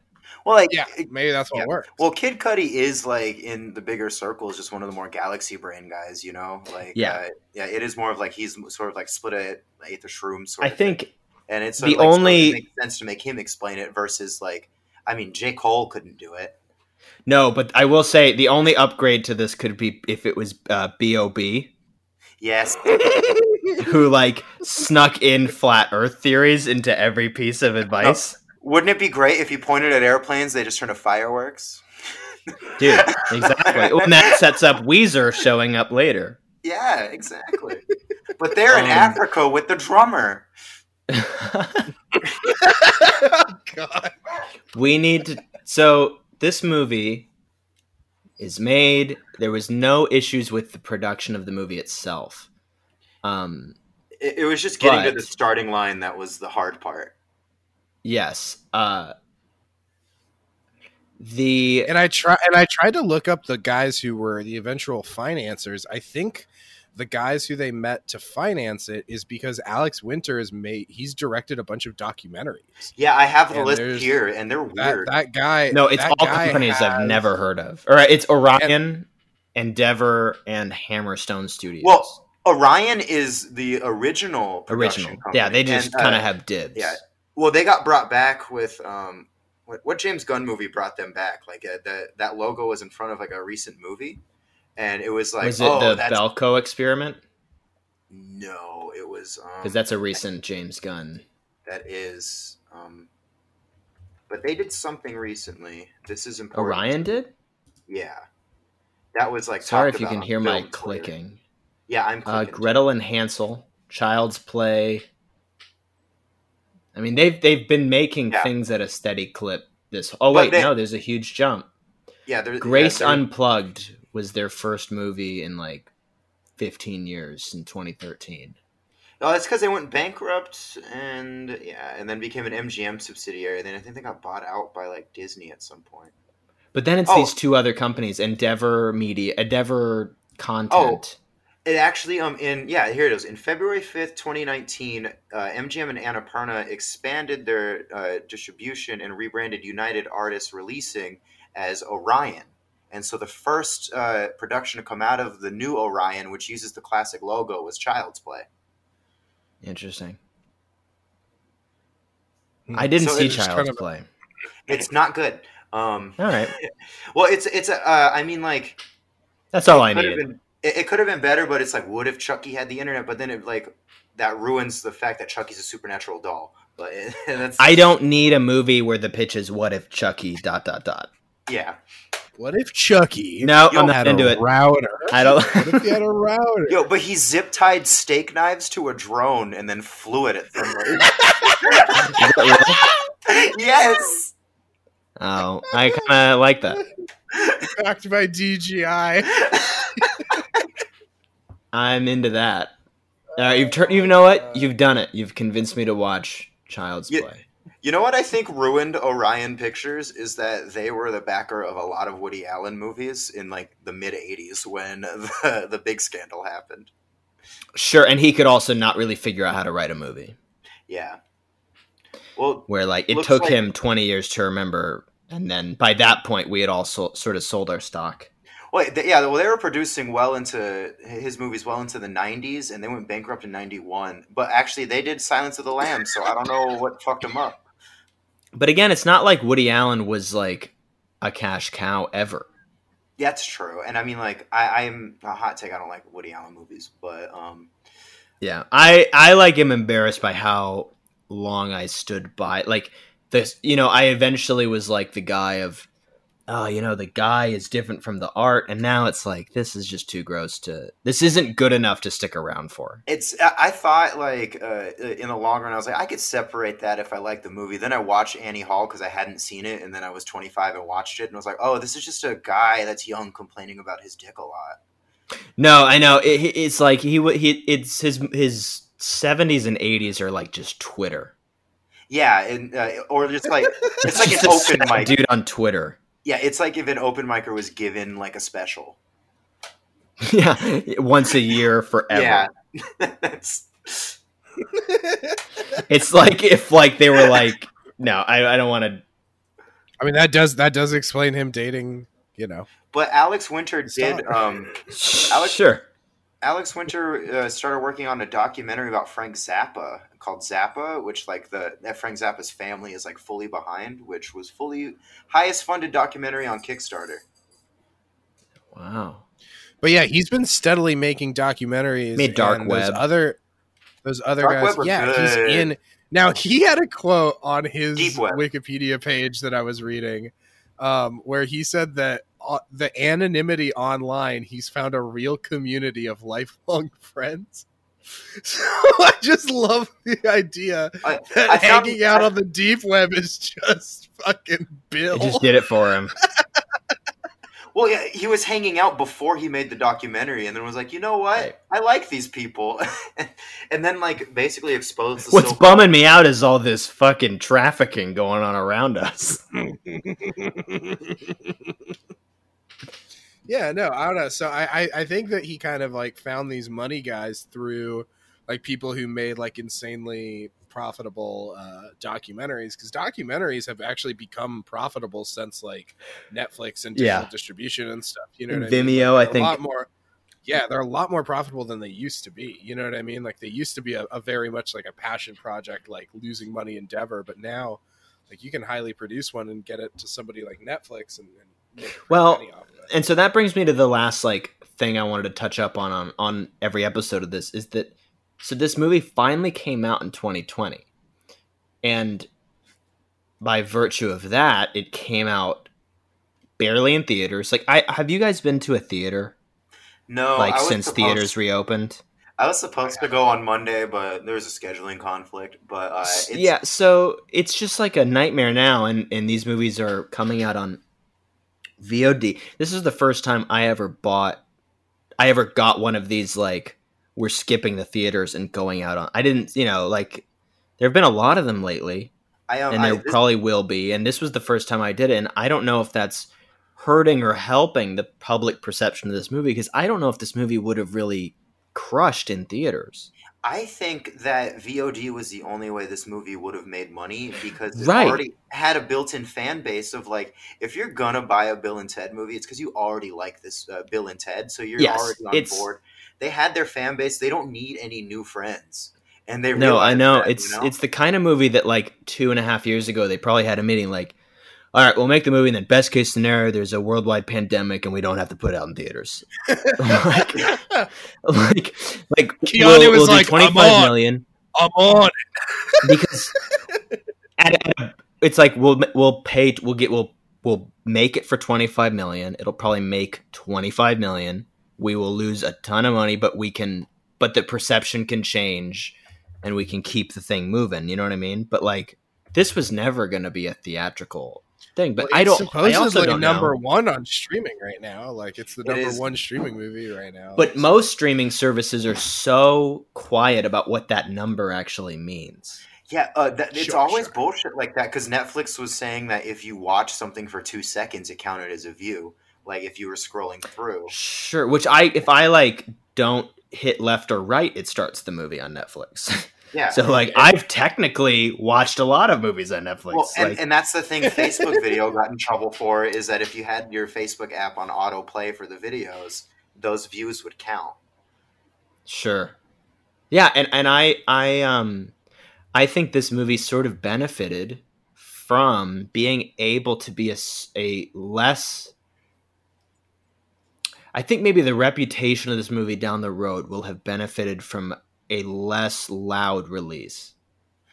Like, they don't really. But who knows? I mean, this movie could have crushed. You don't. I feel like movies coming out in theaters is so in the past in my head that I don't remember what that was like. Well, they really thought Tenet would be the thing that saves like movies and like people going back and like I don't. It kind of seems to kind of be right. Well, because I was actually looking up the theater regulations, and like I was kind of comfortable going after realizing, it's 40% capacity for all theaters.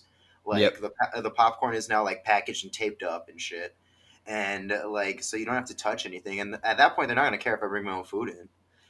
But it's weird that like we would have brought such blind momentum into seeing Tenet in a regular climate, but here it's like vaguely bad reviews are kind of keeping me from Tenet. The thing keeping me from Tenet is actually going to the movie theater. Like, really? Like, see, in my head, it's like, of course that is what it really is, but I would brave that if I knew it was this incredible Christopher Nolan movie. Yeah. I mean, here, and that's hard for me. The thing with Nolan is he's always been able to. He's such an undeniable filmmaker who makes such undeniable films that he can bully like theaters into like, you project this at this quality, make sure these standards are hit for sound, make sure, you know what I mean? He can kind of like push that. It's interesting to see like, can he bully the audience into like, get back here? You know what I mean? Like his worst reviewed movie ever. And it's not like the movie is getting terrible reviews, but it's the first time where like critics are way not on board with it. I feel like Dunkirk was getting better reviews than this movie. But also Dunkirk is a masterpiece. Dunkirk is like probably his best movie, but it's probably on nobody's top 3 of his movies. Does that make sense? Like it's his best made movie, but we're all just going to pick what made us feel the best, and there's no way that's going to be Dunkirk. We were saying Dunkirk is like his idea of a chill flick. Like that's him kicking his feet up. We were talking about that. I made a chill flick. Where like he feels like he took that year off. He feels like, did you know that he meant originally to shoot Dunkirk without a script? Like that was going to be his mumblecore movie where they're like, let's just go to a beach with 100,000 extras and just figure out a movie. Well, like the whole plotting of that thing is just how war sucks for everybody, and time is so different, and the way we perceive it while this is happening is so different. Sure, but oh my god, please stop talking about time. Oh, he loves time. It's like, please just make a boxing movie. Like, just fucking sit down and chill. Yeah, I would watch like Christopher Nolan's like weird oh, this is actually how time works movie. Sure, but Tenet is like travel. Tenet is sort of could be this like interesting breaking point where we get to see what would have happened to James Cameron had he had one failure.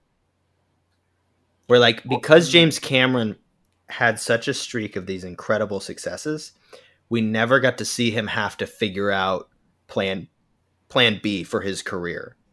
Whereas like if Tenet doesn't really work financially, critically, commercially with audiences, we're going to get to see like there's no way he's going to get to make an equally ambitious movie after this. Well, that was he's going to have to make another Dark Knight. Well, yeah, well, which there's there's no fucking way he would do that. He would maybe take Bond. I think Bond is the next logical step for him. That would be I would be excited to see. It makes sense that the only version of Bond he would ever do is that he gets to cast it, he gets to recreate it, and like those stars are lining up right now for him. Well, he said so as much in an interview, and he said Tom Hardy would be his Bond, which is terrible casting.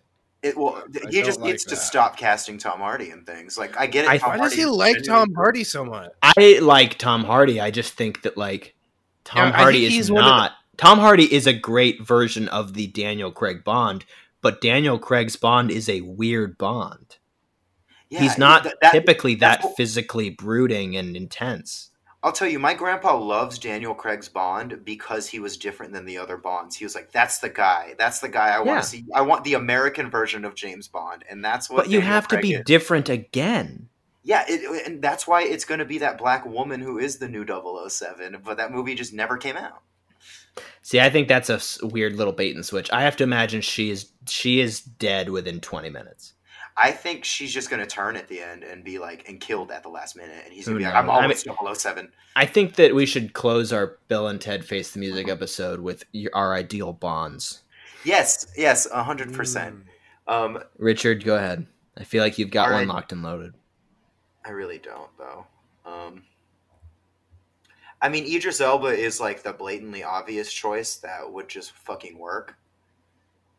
Sure. So we have a mutual friend who I won't name who has a lot of hot takes on race.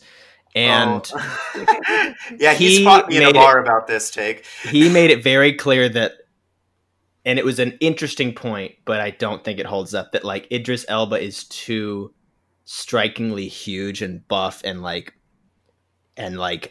arguably like hot to be a spy. But that's different. Which I've heard as other people on the internet's like, I'm not racist, but this is my thought, which is like crazy. But my thing is like, so what? Oh, I'm not standing by that opinion. I'm just saying. Oh no, I get that. That's the most convincing argument against Idris Elba.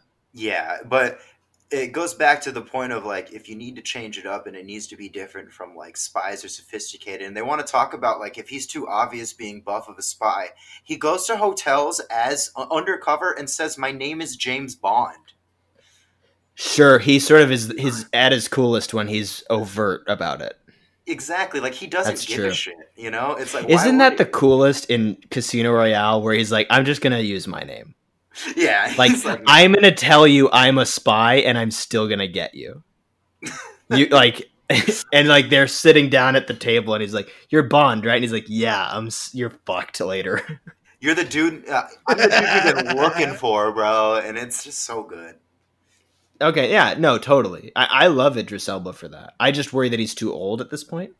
Yeah, I get that, but I mean, like that's what we were saying when Robert Downey Jr. first played Iron Man. Sure, okay, but this leads into my point, into my choice. Yes, Mahershala Ali. Damn. Oh, you mean Blade? You mean the guy from Blade? Yeah, the guy from Blade. Yeah, the guy from Blade. No, I just feel like he could be a really fun because I feel like he does have that level. Now he's very tall. Is he British? But other than that, I like that. I don't know. He was born in California, I'm pretty sure. Yeah, there's like a fundamental thing about James Bond where like he should at least be British. Yeah, that is like an unfortunate. Like we got to give him that. We got to give him one. Well, then you got to go Hugh Laurie.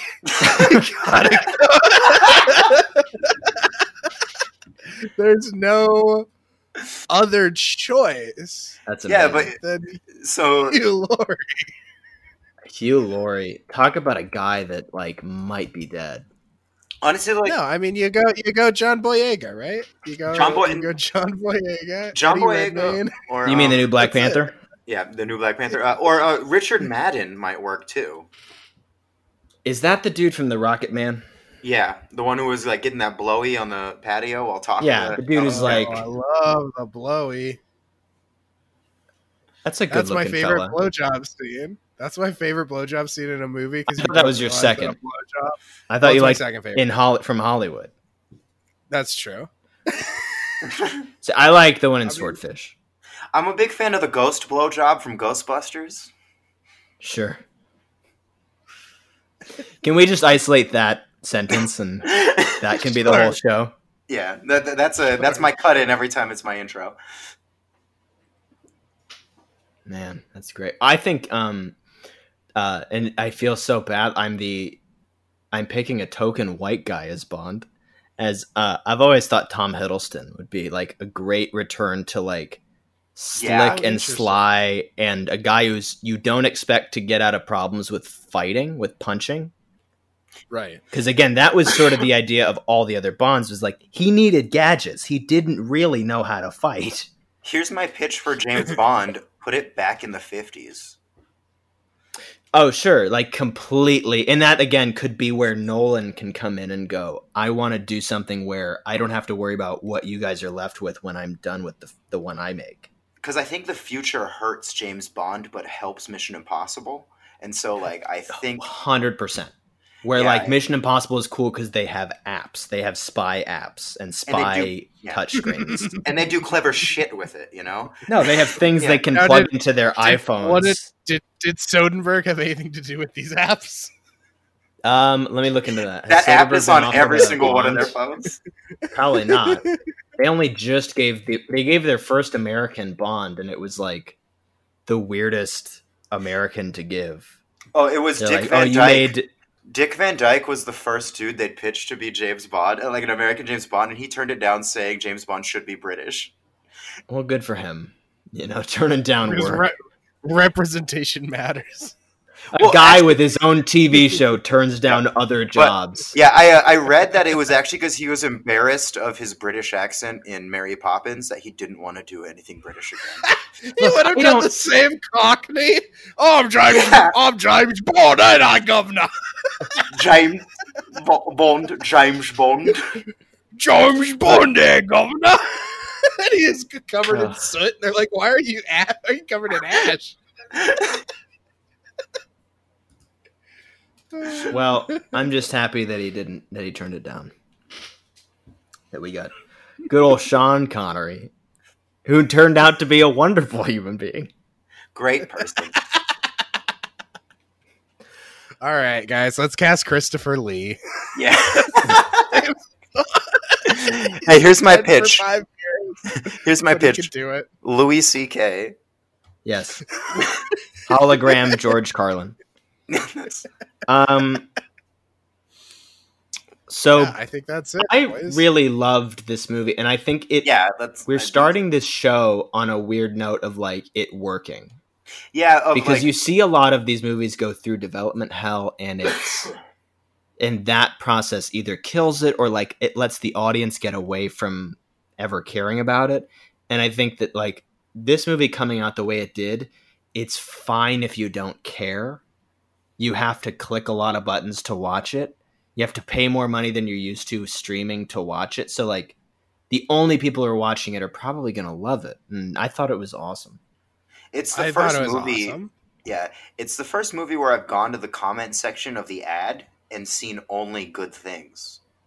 Sure, it's one of those where I went to look at that to make like in a protective way to like make sure no one was being mean about it. Yeah, exactly. These movies aren't badass movies. Ever again. Totally. They're not action-packed movies. They're not fucking, they're not like, they're good vibe movies. You can put it on after Thanksgiving and everyone can watch it. Yeah. Grandma to I think they attract a good vibe person who wants to watch a Bill and Ted movie and especially wants to watch a new one in 2020. Right. It's just like exciting that like they've done enough Bill and Ted's that there's now 3 different generations of like people that can enjoy a different type of movie, you know? Totally. Sweet. Yeah. And that is rare because that's what a lot of these movies are. Well, a lot of these movies. Go ahead. I'm sorry. This movie is probably the best example, like you said earlier, of like a movie like making it out of development hell and like being salvageable.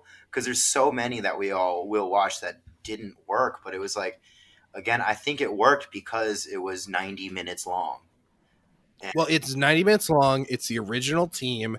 It's them understanding what made the characters good in the first place and beating that game into the ground and getting out, like you said before, it's annoying. Yeah. You know, like it's a good improv scene almost. You know what I mean? Like it's hitting these jokes right as you forgot you liked that joke. You get that joke again. You know what I mean? Like catharsis I didn't think I'd get, or like I didn't expect to like that I needed to see them unite the world through song, like, and that I've been waiting for 25 years, but then they did it and I was like, oh my God, I'm complete.